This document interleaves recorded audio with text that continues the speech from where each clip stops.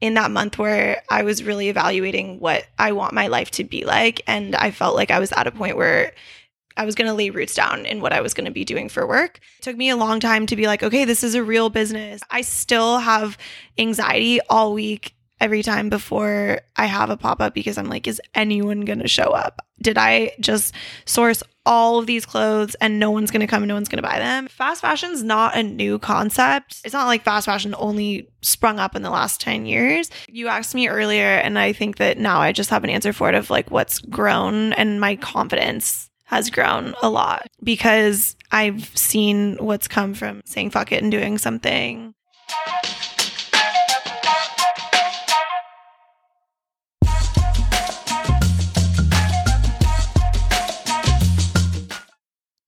Thank you for tuning in to my first episode of Passion Project Pending. Today I'm interviewing Sivan Peleg, who started the brand Sensitive Vintage out of her San Francisco garage a year and a half ago. Since then, the vintage clothing pop-ups that she hosts in the garage have grown a ton in popularity amongst those into the thrifting and sustainable fashion scene. I found out about her pop-ups through her social media presence and was lucky enough that she was willing to sit down with me while I asked her some questions. I work as an engineer and rarely get exposure to any sort of entrepreneurship or industry outside of tech, so having these conversations is very rewarding to me and fills me with creative energy and inspiration. I figured others would be as interested as I am to know the deep dive on how Sivan got started and how it's going, so that is why we're here.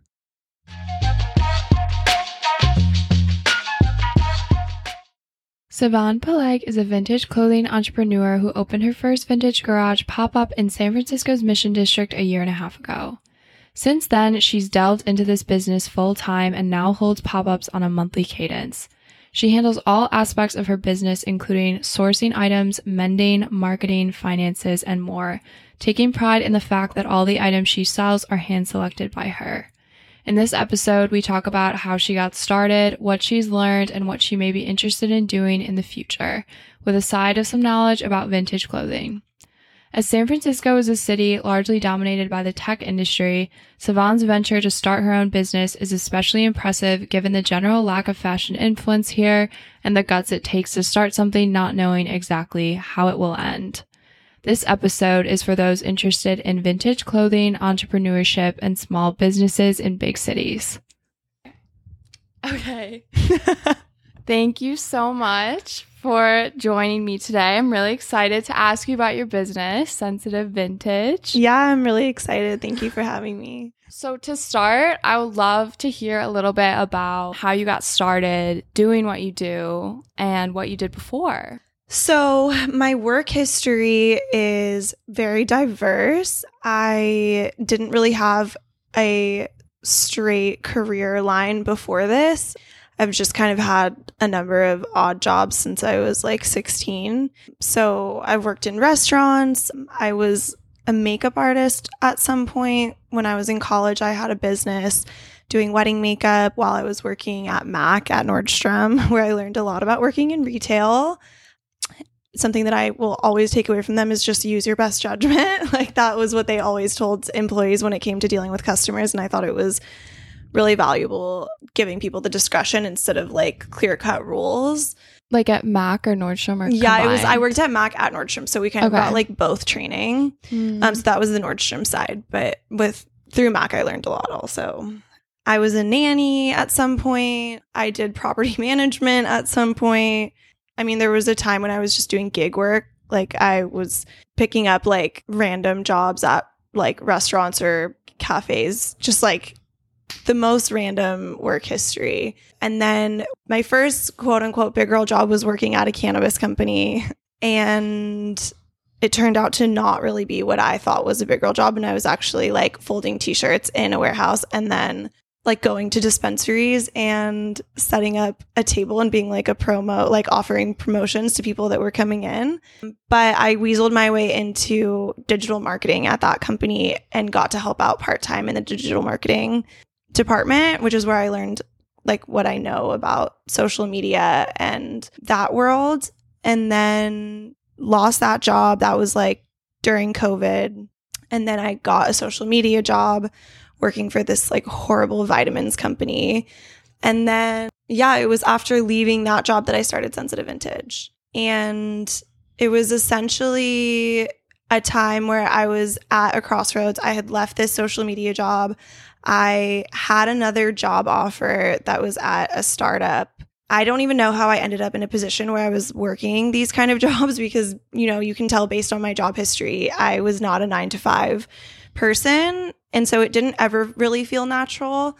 But I was offered a job at a startup that a friend of mine was starting. And I was going to be their first employee. They had just gotten a ton of funding. It was a health coaching platform. And I was taking a month in between jobs and was kind of not sure that I wanted to take this new job because, like I said, it just didn't feel right necessarily. I was like, wow, is this going to be my life? They kind of made it sound like it was going to be grueling and that my life was going to be over for a few years while I was the first employee at their tech startup. And I was just like, how the fuck did I end up, excuse my language, I was like, how did I end up in this situation where I'm going to be spending all of my time on some company that they were offering me equity and all of this stuff, but I just was like, I don't even know what any of this means. It's like you have to really want it. Yeah. And in theory, on paper, it was a great opportunity. A lot of people would have been like, or, you know, a lot of people in my life were like, this is an incredible opportunity. And ultimately, my dream was always to have a vintage store. And I think I had just never really said it out loud. And it was in that month where I was really evaluating what I want my life to be like. And I felt like I was at a point where what I did in that moment was I was going to lay roots down in what I was going to be doing for work. And I was like, well, I have this time off. I met somebody who invited me to vend at a market when I told them that I was interested in vintage. And I basically went thrifting for 2 weeks, bought a bunch of stuff and vended at this market and had the most fun I've ever had. I got to connect with people, see people pick up pieces that I had pulled and love them and go home with them. And the energy was amazing. And I was just like, wow, that's what I want to do. How can I make that happen? And I had the garage already, my garage in the Mission in an incredible location. And it was my partner, Evan, who was like, dude, let's just do a pop-up in the garage because we had talked about it. We were like, we could do this. We could totally like sling clothes out of the garage. And we decided to do it a couple of weeks after I did that initial market. And we kind of like pushed all the trash that was in the garage to the back and blocked off half of it. And I think I had like 30 pieces out at that first sale. And I did next to no marketing whatsoever. I just opened the garage. Luckily, there's some foot traffic there and some people came in. And I guess I sold enough that I felt like I could do that. And I had saved some money during COVID when I had that social media job. And I basically decided that I was not going to take that job, and I didn't. And then from that point forward, just went super hard on Sensitive Vintage. And now it's been 1.5 years since then. That's wild. I have a couple questions just from what you said. So, okay, so you were comfortable enough to start something new, like not necessarily knowing what income it would bring, but like being encouraged by like the first pop-up. Because I know like it's scary to like... It's very scary. It's, uncertain. I really didn't know. I had what you could call a business doing wedding makeup when I was in college, but it was on top of me having a job.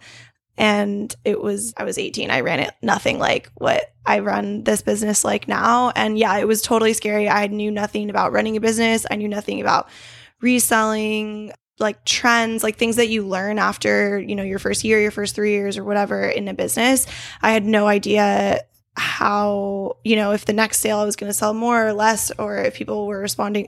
I knew nothing. Luckily, I have to be honest, my partner in life, Evan, he's just the kind of person that throws himself into things and is like, he's a risk taker and very creative and was just super encouraging. And he's like, we can do this. You can do this. And I credit him a lot for being the push and support that I needed. Both like he did have a full-time job, and that was a huge factor. And I would never lie about, knowing that we lived together where I'm not like, we're engaged now. Congratulations. Thank you.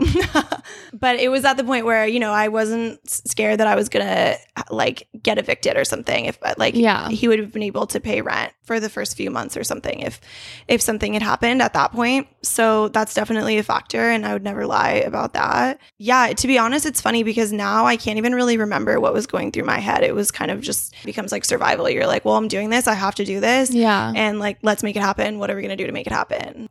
Now looking back, and that job from the startup, that was a great opportunity, quote unquote. Do you ever look back at that and be like, what if? Or are you like, no, this is absolutely like more my thing, or somewhere in between? Oh my God, I've never looked back. Even I've looked back and said, thank whatever Lord I believe in that day that I didn't take that job. Mm-hmm. I don't even know. I can't even imagine my life if I didn't take that, or if I did take that job and didn't do this. And now do you feel like much more closer to like what you want to be doing? Like this feels like in line with, like it's fulfilling to you? Yeah, it's funny. I think I mentioned that selling vintage and working in this industry was something that I always wanted to do, but I am definitely somebody that suffers from imposter syndrome. And I think that I was so scared always to say out loud what I wanted to do for fear of it not working out, rejection, failing, like all of those things. And now I'm like, wow, I feel like I should have known all along that this is where I belong and what I should be doing. And there's so many reasons why it aligns with who I am. And I started thrifting so long ago once I started learning about fast fashion and the fact that the fashion industry is the biggest polluter. Don't quote me on that, but it's up there. Yeah. So there's that part of it that I think that it's secondhand clothing, the resale market is in line with trying, doing my part to save the earth as best I can. No, you're doing a lot. And also just, I've always been obsessed with clothes. Yeah. And I think that the fashion industry is really intimidating, and you grow up kind of seeing the fashion industry in movies and in pop culture, and it seems very intimidating. And finding my place in this industry where I feel safe and I love the community and I'm just like, I should have known all along that this is like exactly where I belong. Yeah. I'm so happy. That's great to hear. It is so intimidating. And like I grew up in Michigan, for example, and it's like, how could I possibly be involved in the fashion industry? You see the big brands and like the runway shows, and it's just like, is there another way? I don't know. But this is like a way where you can work with clothes all the time, and it's not like a part of that like big machine. So that's cool. Totally. So your Instagram account, for example, that's how I found out about Sensitive Vintage. People make videos about it, like, or you possibly, and like it shows up on my feed.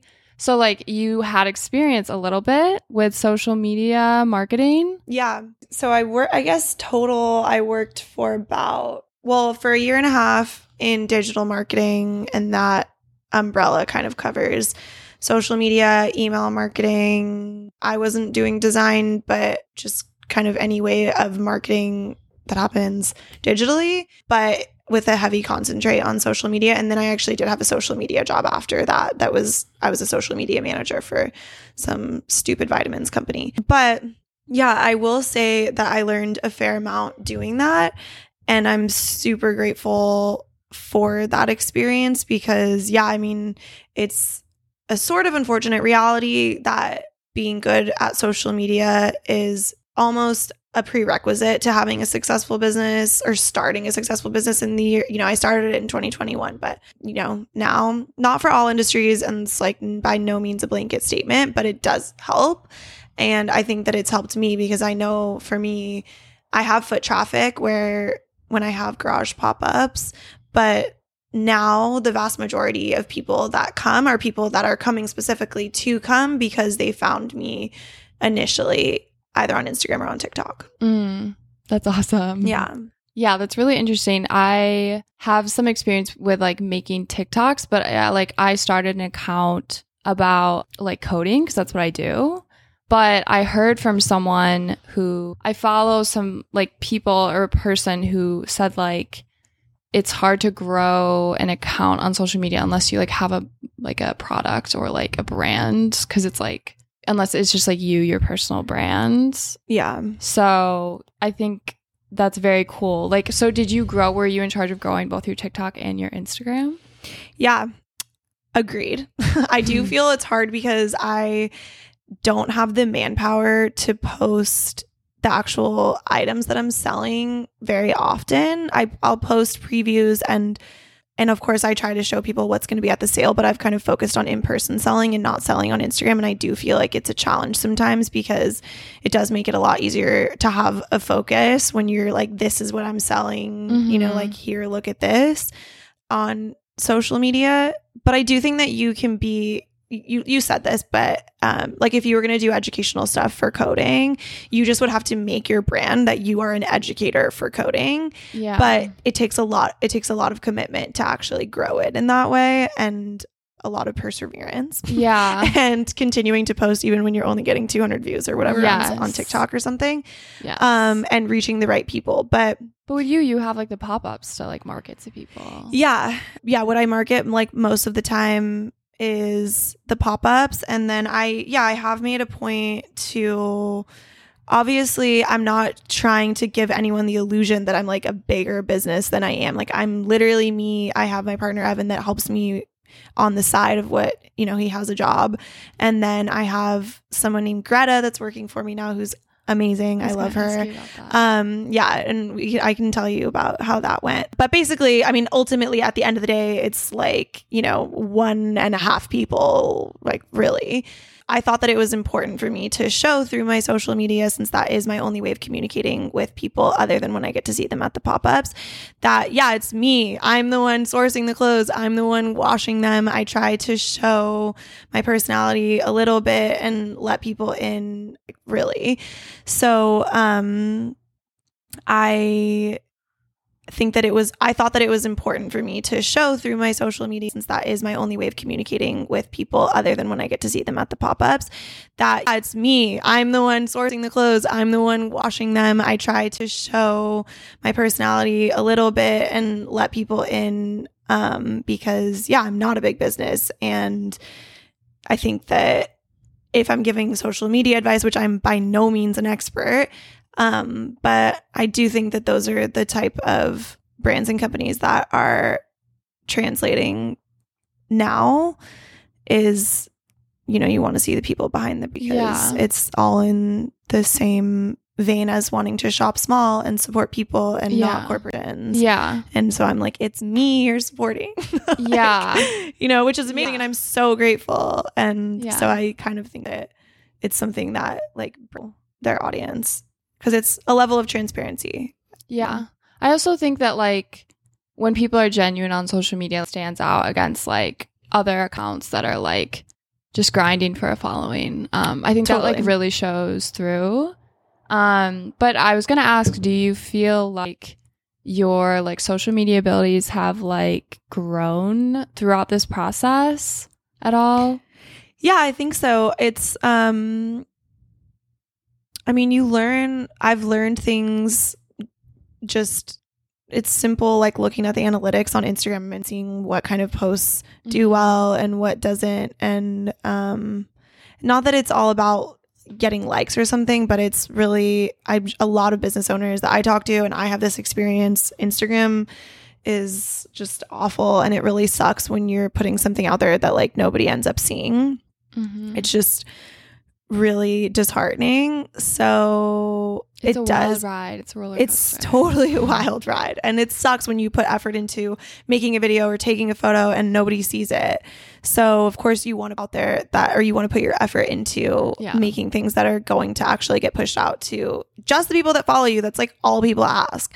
You know, it's like I know business owners that have 10,000 followers on Instagram, but maybe they weren't active for the last few months because they had something going on in their lives. Anyway, this is neither here nor there because this is about Instagram, and we all know it's an evil, necessary evil. But yeah, I do think that I've learned how to use that power for good a little bit, or use that tool and view it as a tool and try really hard not to let it break my spirit when it doesn't do well. That's very relatable. Because it feels like, like I just said, my brand is me. So sometimes it can definitely feel like a personal attack when something flops, or when I get a bad reaction, or when when somebody comments something mean, or stuff like that. It's really hard, but luckily I have people around me that are like don't listen to that.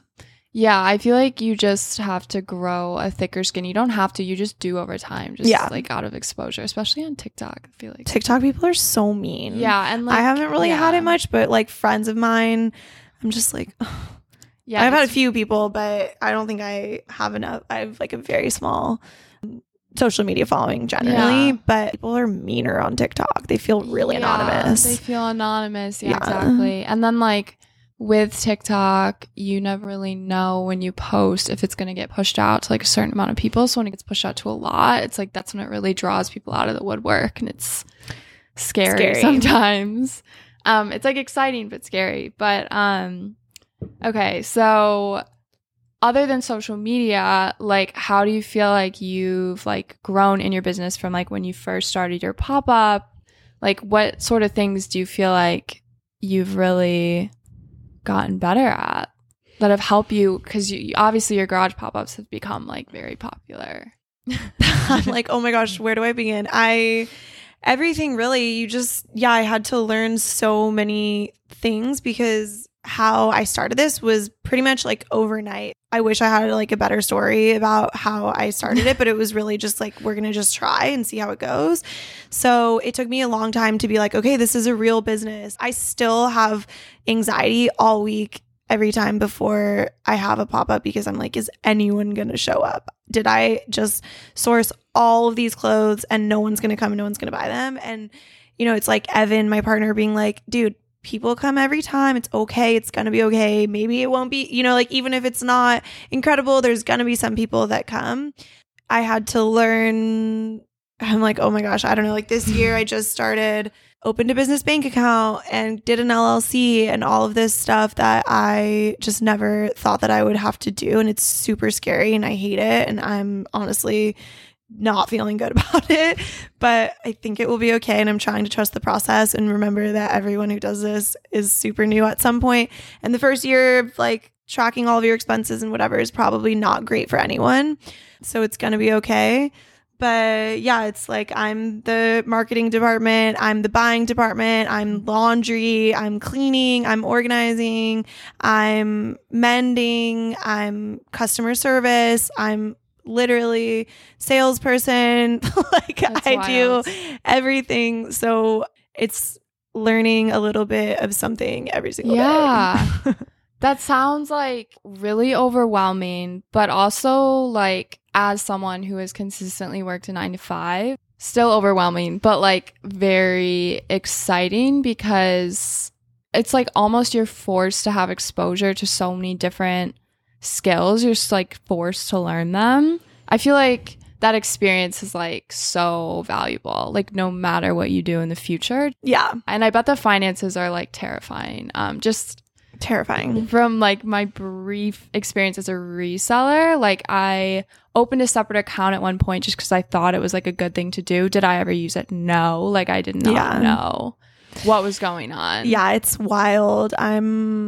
I feel fine about this year moving forward. A little scared. Like sales tax is a little scary. I just started collecting sales tax and doing like I got a Square reader, which has been amazing. And what prompted you to make like all the financial changes, like getting like start an LLC? Honestly, it was mostly tax? just the Venmo stuff because I was accepting payment on Venmo primarily last year. You know, there's all these changes with Venmo, how they're going to be reporting anyone that takes in over X dollars. I don't remember what the amount is, but to the IRS. Oh, I didn't know that. Yeah. So you can no longer take in all your money in Venmo and like have it not, I think they're going to start sending people 1099s or something. I'm not exactly sure. Okay. But basically it was just time. Like I was like, okay, it's been a year and a half and I got to a point where I'm selling enough that it makes sense to make everything legit. And I think that, yeah, in the end, it's going to feel better and I don't have to be scared of that kind of stuff anymore. I have a business license and all that kind of stuff now. Yeah.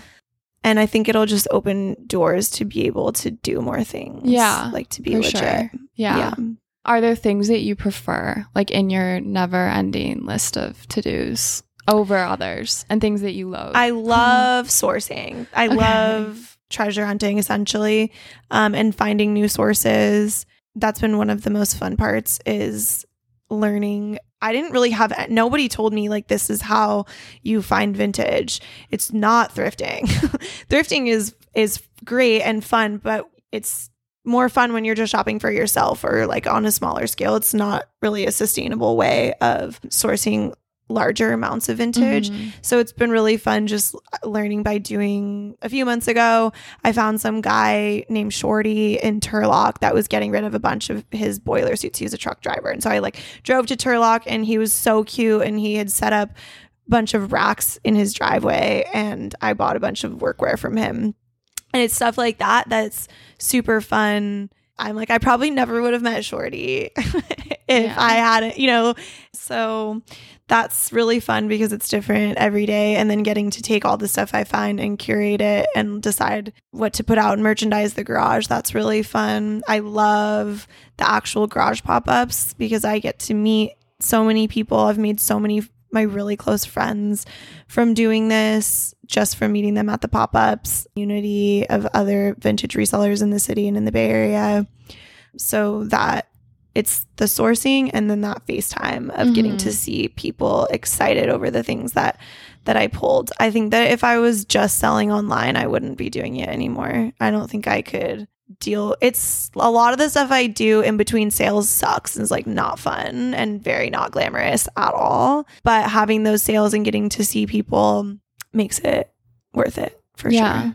I can imagine. And also like online can be difficult to manage, right? Because everything is like one select item. Yeah, it's just a lot of work to sell vintage online because it's not like selling an item that's mass produced where you photograph it once, you measure it once, you list it once, and then you make 100 or 100,000 or whatever sales off of that initial work that went into posting it. It's like every single item requires shooting it, measuring it, listing it, writing a description, you know, maybe making just so many things.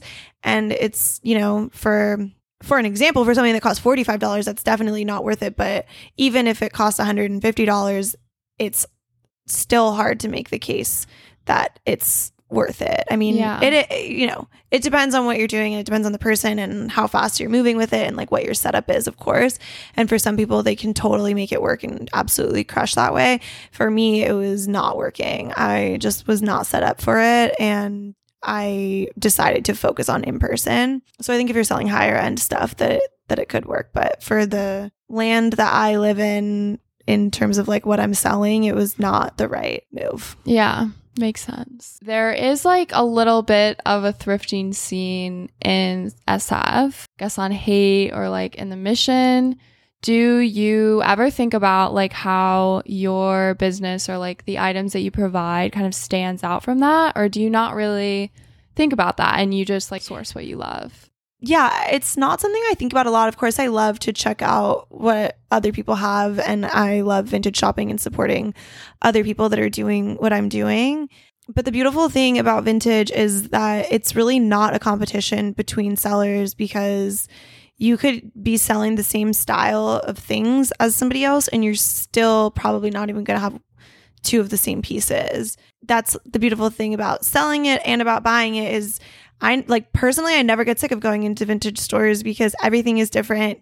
Like I said, even if it's the same style, even if it's 2 stores that specialize in workwear, they're going to have different things. And hopefully I'll find something I love at one of them or both of them or whatever. But it's really not, it's hard to compare 2 different And I guess places. like a lot of vintage places, like the stuff there is already so handpicked. So it's like so unique. Yeah. Like if there is any differentiator, it's that I have my own space, which I love. And I get to I literally touch and pick every single thing in that garage, and I kind of like that I have full control over it and of the way that it gets sold. And I don't want to, I like the thought of selling something and not getting to be the one. I'm like obsessed with my interactions with everybody when I check people out, like at the garage.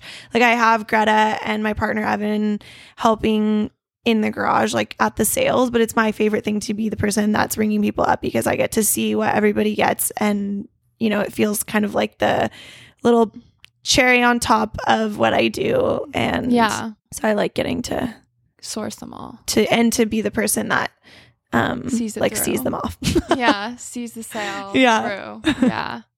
So you just hired someone? Okay. So can you tell me a little bit about that and like what went into that decision to finally like get some help, I guess?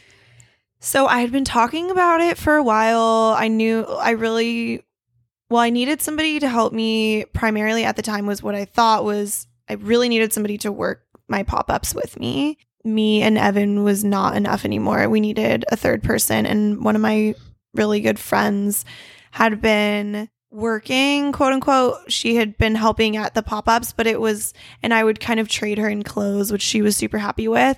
And it was great, but it got to the point where because it was unofficial, I felt bad counting on her. And like, I didn't want to tell her, you have to be here at this time.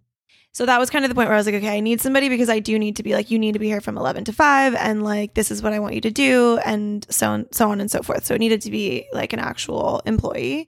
But actually thinking about finding someone was super daunting. And Greta, my perfect the gift that just came to me, she came to a garage pop-up and loved it. And basically just sent me a DM on Instagram after and said, you know, I love what you're doing. I'm super interested in helping. You know, she was kind of offering like any way that she could get involved. And I was like, well, it's perfect timing. I'm looking for somebody. Why don't we like meet up for coffee and see if we mesh and kind of talk about what I need. And yeah, we met and just kind of instantly clicked. We're both Cancers. And yeah, we met and just kind of instantly clicked. We're both Cancers. And yeah, so I just liked her. And honestly, I think that half of hiring somebody is just wanting to be around them and like feeling, you know, like I could hang out with you for 7 hours or whatever. Yeah. And she's super smart and like with it socially, which is also something that you can't teach. So that's very important to me, just in people in general. And she pretty much came and worked like a garage sale with us the next week, I think. And it was great. And then, yeah, so it's been 6 months now. I just realized. Oh, wow. Yeah. Okay. I looked at the calendar the other day and I looked at when we met for coffee and I was like, oh my God, it's been 6 months. So what does she mainly help with? So she works with me right now 1 day a week. And then when we have the pop-ups, so it's pretty much she comes and I'm like, this is what we're doing today. And it really just depends because my days are so different every day. So sometimes we're going out sourcing. Sometimes we are sorting through huge piles of clothes that I need to decide what is going to happen with what. Like some stuff's going to go to the $5 bin. Some stuff is going to go to get reworked. Some stuff needs to be mended. Some stuff is going to get washed and put out. That kind of sorting. Sometimes it's social media stuff. I have her help me when I need to film something or whatever, come up with ideas. Yeah, it's totally random and she does not have a job title. Yeah. But it's been really helpful. It definitely holds me accountable to doing things sometimes that I don't want to do, that I'm her here today to help me, so I have to do this thing that I've been putting off. Oh, that's interesting. And it's also been a little bit empowering and letting somebody in and showing them things that I've learned and kind of helps me with my imposter syndrome a little bit, because I'm like, all right, I do know some things. Like I'm telling her things and I'm like, not like it's like how I view myself, you know? Yeah. That's wild to think about. Cause like, cause like when I like first heard about your garage pop-up, I was just like, this is so sick. Like that this girl is like literally running this like on her own. Like that's so cool. But I feel like when you're alone and you're like handling so much, it can feel like you don't really know, you know? Yeah, totally. Like there's no one telling you like, hey, you're doing a great job almost. Oh yeah. And exactly. Not having coworkers, not having no feedback and no accountability for time management. It's like I've been told by people that half of the reason to go into business with somebody is just have somebody to look at when shit's fucked and just be like, what the fuck, you know? And then like, it's like to celebrate the good times and to kind of like wallow together when things are not good. Yeah. And luckily Evan's pretty much been my quote unquote business partner in this, but I have talked pretty much for the last year about how I wish I had a partner that was as invested in like the whole thing, you know, could source and do all of the things that I do, but it just hasn't seemed like feasible. And having Greta come on has helped a lot. And I do have a lot of support. Evan helps me a lot as well with just emotional support. He's really good at cleaning and organizing, and he loves he's down to do whatever I need him to do, which is amazing. I'm like so grateful for that. But it's kind of hard, like really feeling like it all falls on you. It's stressful. And I feel like what you're doing is like very unique and like very different. And so when you look around, there's not a lot of examples for what you're doing. So I like, again, like it's just like almost an unanchored feeling, I would imagine. Yeah. And it's hard. I mean, you get some feedback from social media and stuff from you see some people, but I'm sometimes just like, I don't know, is it like being well received? Like, you know, it's really, I think I typically come off as like extroverted, but I'm definitely like socially anxious, just like everyone, you know, pretty much everyone. And I'm like, oh my God. Yes. Do people hate this? Like, is it like, I don't know. It's definitely like not having feedback or not having a boss is hard. Yeah, but that's another a mentor reason. even. Yeah. Like, but that's why I think it's so cool, because like it takes a lot. Like, first of all, it takes a lot to like be like, I'm gonna go do this even though I don't know what is gonna happen, and then to stick with it, I think, is another thing that is scary to people who might like have an idea but like not act on it. So you're doing a great job. Thank you. From the outside. You are too, for starting a podcast. Thank you. Very badass. It is. You just have to dive in, and it's scary. Start before you're ready, right? Yeah. Okay. That was my thought when I DM'd you. Yeah, that's definitely, I mean, my sister always says this, and it's like my words to live by is closed mouths don't get fed. Yeah, if you want something, ask for it. Yeah, and it's what's the worst that's going to happen? Yes. And like get used to being rejected like here and there or a lot. I'm not scared of it anymore. And that's what Greta, who's working for me now, she was like, I never do that stuff. Like cold DM somebody and ask them if I can work for them or whatever. But it turned out so good, and she's become such a good friend of mine, and it's just been a really good working relationship. And a lot of those like opportunities just come from stepping out of your comfort zone and being like, fuck it, I'm just gonna see what they say. Yeah, exactly. And like not being afraid of like if it is a failure, if it is a flop, like why is that a bad thing? Yeah, it's so funny when I look back at those first garage pop-ups I had, and I'm like, oh my God, it was like humiliating. I mean, it's not, you're like, it was fine, but it was definitely a start before you're ready type of situation. I am just like, oh my God, I can't even imagine like what it looked like. I wish I could just see like a live side by side of like the garage now and what it was then. But I feel like it's always like that. It's like, always like you know, that, like you look back and like if you're not cringing at your past work, then you haven't like grown. Right? Yeah. That's what people say. Yeah. Yeah. And also, I feel like if you don't start before you're ready or whatever, the alternative might be like paralysis and just like being scared to start and never thinking you're ready because you haven't done like enough research or whatever. And I feel like that's something that a lot of people struggle with. Yeah, and it's really, I would say, you asked me earlier, and I think that now I just have an answer for it of like what's grown, and my confidence has grown a lot. Yeah. Now I feel more comfortable doing things before I'm ready as it relates to this business and not everything in life, but because I've seen what's come from just like saying fuck it and doing something. So yeah, just having an idea to do something and just deciding to do it and kind of like worry about it after once there's something, you know, once there's something real and tangible. Yeah. And then it's like, you know, you've done it once, so you can do it again. And then it's like less scary to fail because like, whatever, like I know I can handle it. Totally. I can count on myself, all that jazz. Okay. One thing I'm really curious about, what sort of pieces do you feel like really sell well for you? Like, can you even answer that? Or like, is that, I don't know. What would you say? It's so funny because this is ironic because we're doing a podcast, but I always say I have a really hard time talking about that. I can visualize it and I can pick it and put it out in the garage, but I'm like, I don't even know. I try really hard to have my finger on the pulse of, I don't even know if that's how that saying goes. I try really hard to be on top of what people want because obviously vintage is not being manufactured right now, but as with anything in the fashion industry, there are trends.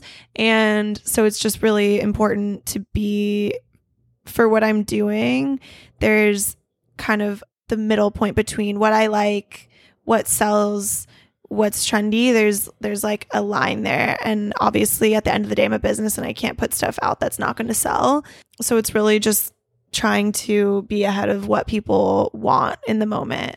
I've only been doing it for a year and a half, so it hasn't changed like drastically, but I think that that's something that's important for me to not forget is, it's going to change and I have to evolve and like constantly be evolving and never feel like an expert. I don't feel even close to being an expert right now, and I'm still learning every day, but I think that that's probably, in my not expert opinion, the downfall of some businesses that like I would like to stay around for a long time. I think that I know that I'm really happy doing what I'm doing and I would love to be able to do this for a long time.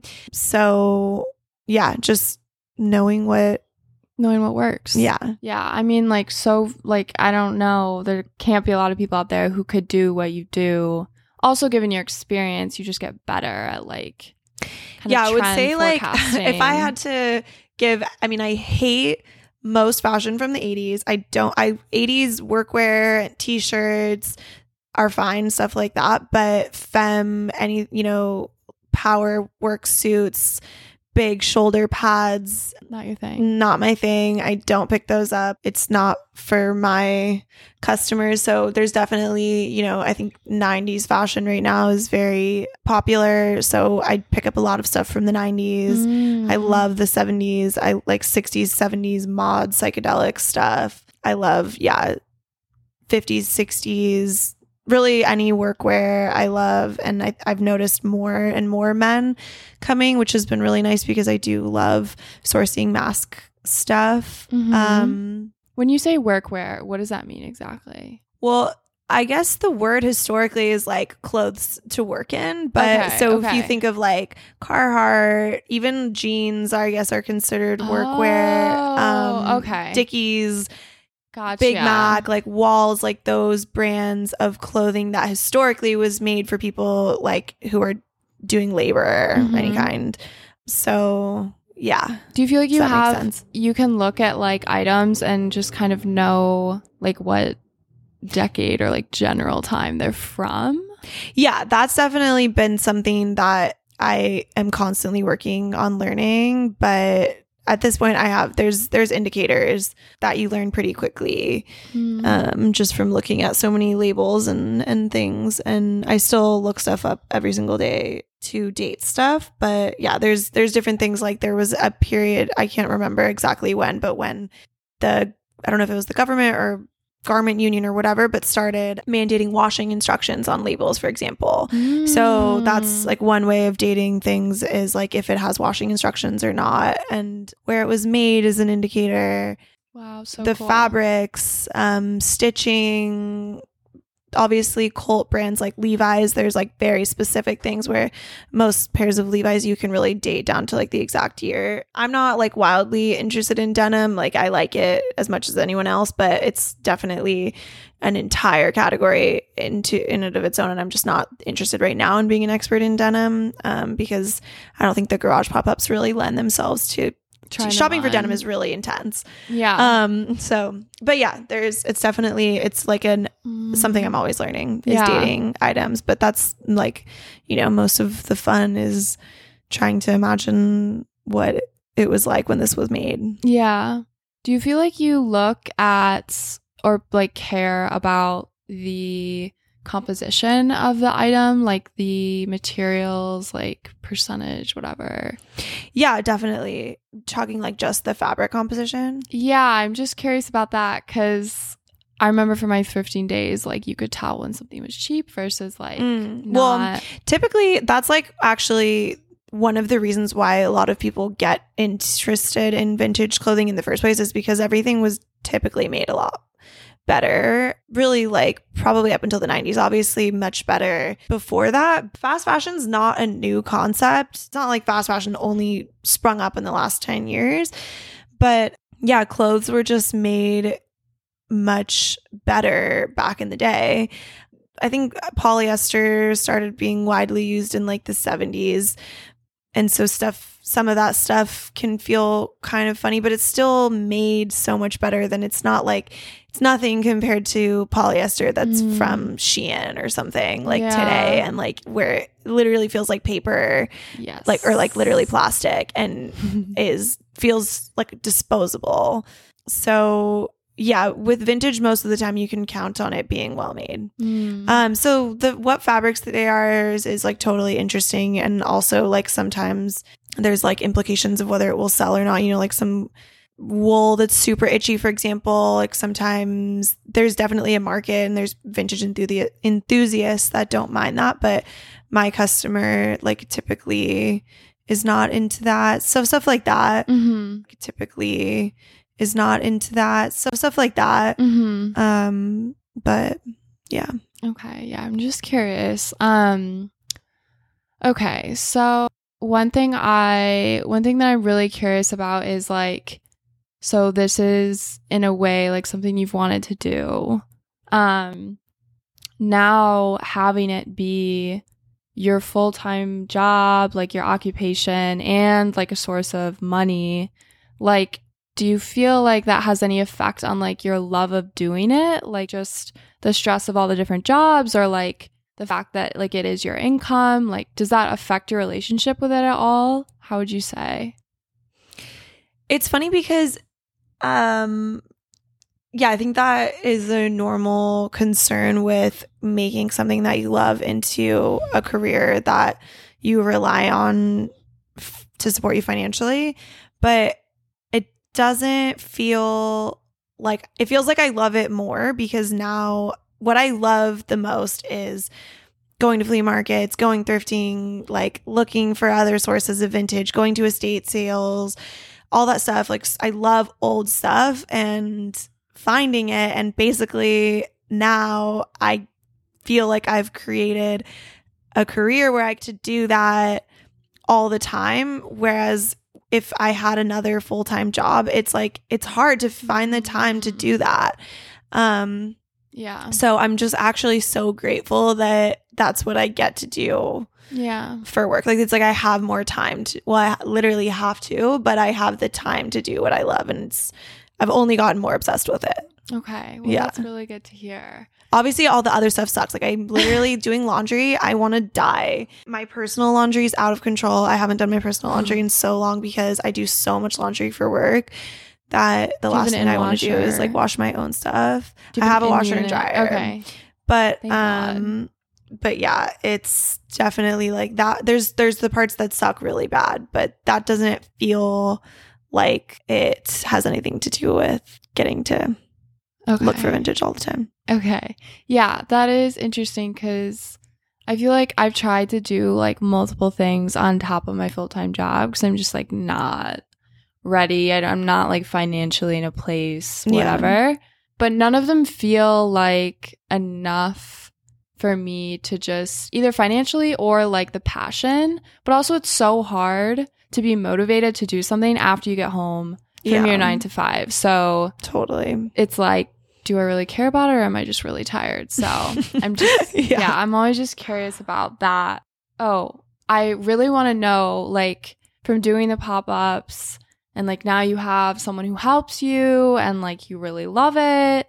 Like, what do you see for like the future of this? Do you ever think about that? Like, if you had like an even bigger dream, like, I guess, what would that be? Or is it already just like your dream right now? So I should be, I don't know. I hate to say I should be doing anything because that's bullshit. But sometimes I wonder if I should be planning for the future or planning for growth or something. But then I kick myself and I'm like, I'm really not in this to like, I'm so happy that I'm supporting myself doing what I'm doing and have I work a lot, but I feel like I have a nice balance because a lot of the time it doesn't, like when I'm outsourcing, I don't feel like I'm working. So yeah, I feel like I'm in a really good place with it where I have to constantly check myself and be like, dude, you're not in this to like, how can we take it to the next level? Like, it's like, I'm so happy that I'm supporting myself right now. Me and Evan do talk about if there's a world where we could both be full-time doing it because he's really creative and has things that he wants to do and make that like could be part of like under the umbrella of Sensitive Vintage. So that's like one sort of, what's the word? Unstructured goal, I guess. Mm-hmm. But other than that, I don't really, it's the first time in my life that I've just felt calm in what I'm doing for work. And I feel I'm meeting so many people all the time that are doing interesting things. And I feel like the next thing will happen naturally. I really want to start either like styling or personal shopping. That's one thing I want to do. And I'm not really sure how yet. Mm-hmm. Just before I came here, I met someone who is a stylist full time and she was amazing. And I asked her if she would be willing to chat with me about how to get started doing that. Yeah. Because I do have a couple people that do want me to start personal shopping for them and kind of helping them build their wardrobe. And I would do it shopping all secondhand, which is a layer of difficulty because a lot of people that are stylists buy a lot of things and then return them. But that's not to figure out. But yeah, so I'm going to talk to... her name is Mira. She's a stylist full time, and I'm going to sit down and talk with her soon and just try to figure out like how to get started. I have a friend of mine that wants me to do it for her.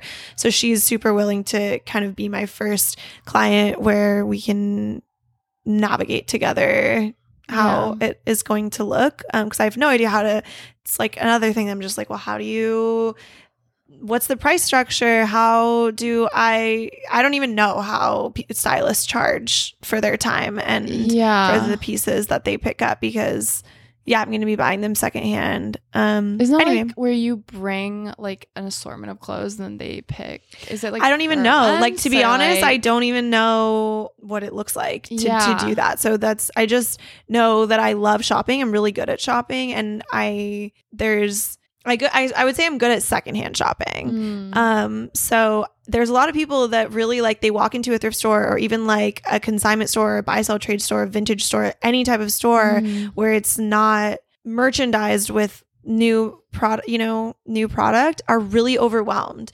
So obviously, if you walk into a fucking Zara or something, like they're telling you what to buy.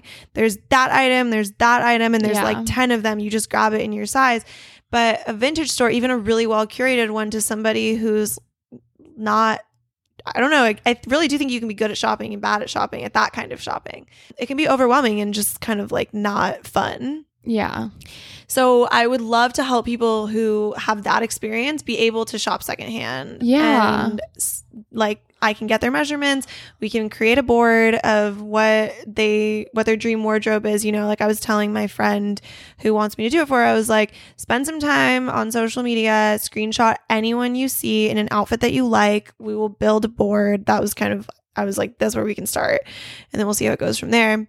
That's so cool. But yeah, I was like, that would be really fun. Yeah. Yeah. Also, like, I mean, do you feel like there are a lot of secondhand stylists out there? Like that might be good, like untouched market in a way. Yeah. Like some people might be really passionate about like shopping sustainably. And then to have a stylist who knows that really well, like that could be really cool. Yeah. Exactly. You know? I think that there's people that want to shop sustainably, but legitimately don't know how. Yeah. It's a whole world. It takes a lot of like, you have to like I'm know. like, I spend like, I don't know, sometimes when I'm bored, I'll spend like 4 hours, I don't know, maybe 3 hours like on eBay just looking at stuff. I was going to ask, you source stuff online ever? Not often for sourcing, but just like for fun and just seeing what's there. And it's like a way of, it's like for me, it's like research and seeing just what exists. But I love it and I have fun. But sometimes I think about it and I'm like, yeah, if I didn't do this for a job or this wasn't like my passion, who has the time? Because I shop for myself a lot online, like on Depop and eBay and like whatever, just because I'm on there so much. But I'm like, who has the time? There's so much crap on those websites. It's really not easy. No, it's not. It takes a lot of sifting. Yeah. And a lot of people don't have literally, I mean, that's a lot of careers are just saving people time. Yeah. I'm like, I can do that. That's true. I can be your personal secondhand shopper. But that's really cool to think about, like a vintage stylist, because I feel like there's totally like a need for that. Yeah. So, but okay, thank you so much for coming on my podcast without knowing literally anything. I am so appreciative. Like, I thank you so much. Like, it's an honor. Truly an honor. It was really fun. Thank you for having me. And yeah, I'm really excited to see what you do with this podcast. Yeah, I'm excited to see what you do with the styling. So that's awesome. Okay. Yeah, maybe we'll have a little reunion in a couple years when we're both. Can you imagine? When your podcast is huge and when I'm a vintage stylist. Oh my gosh. It'll be out there on Spotify soon, that sentence. So there'll be a digital record of that.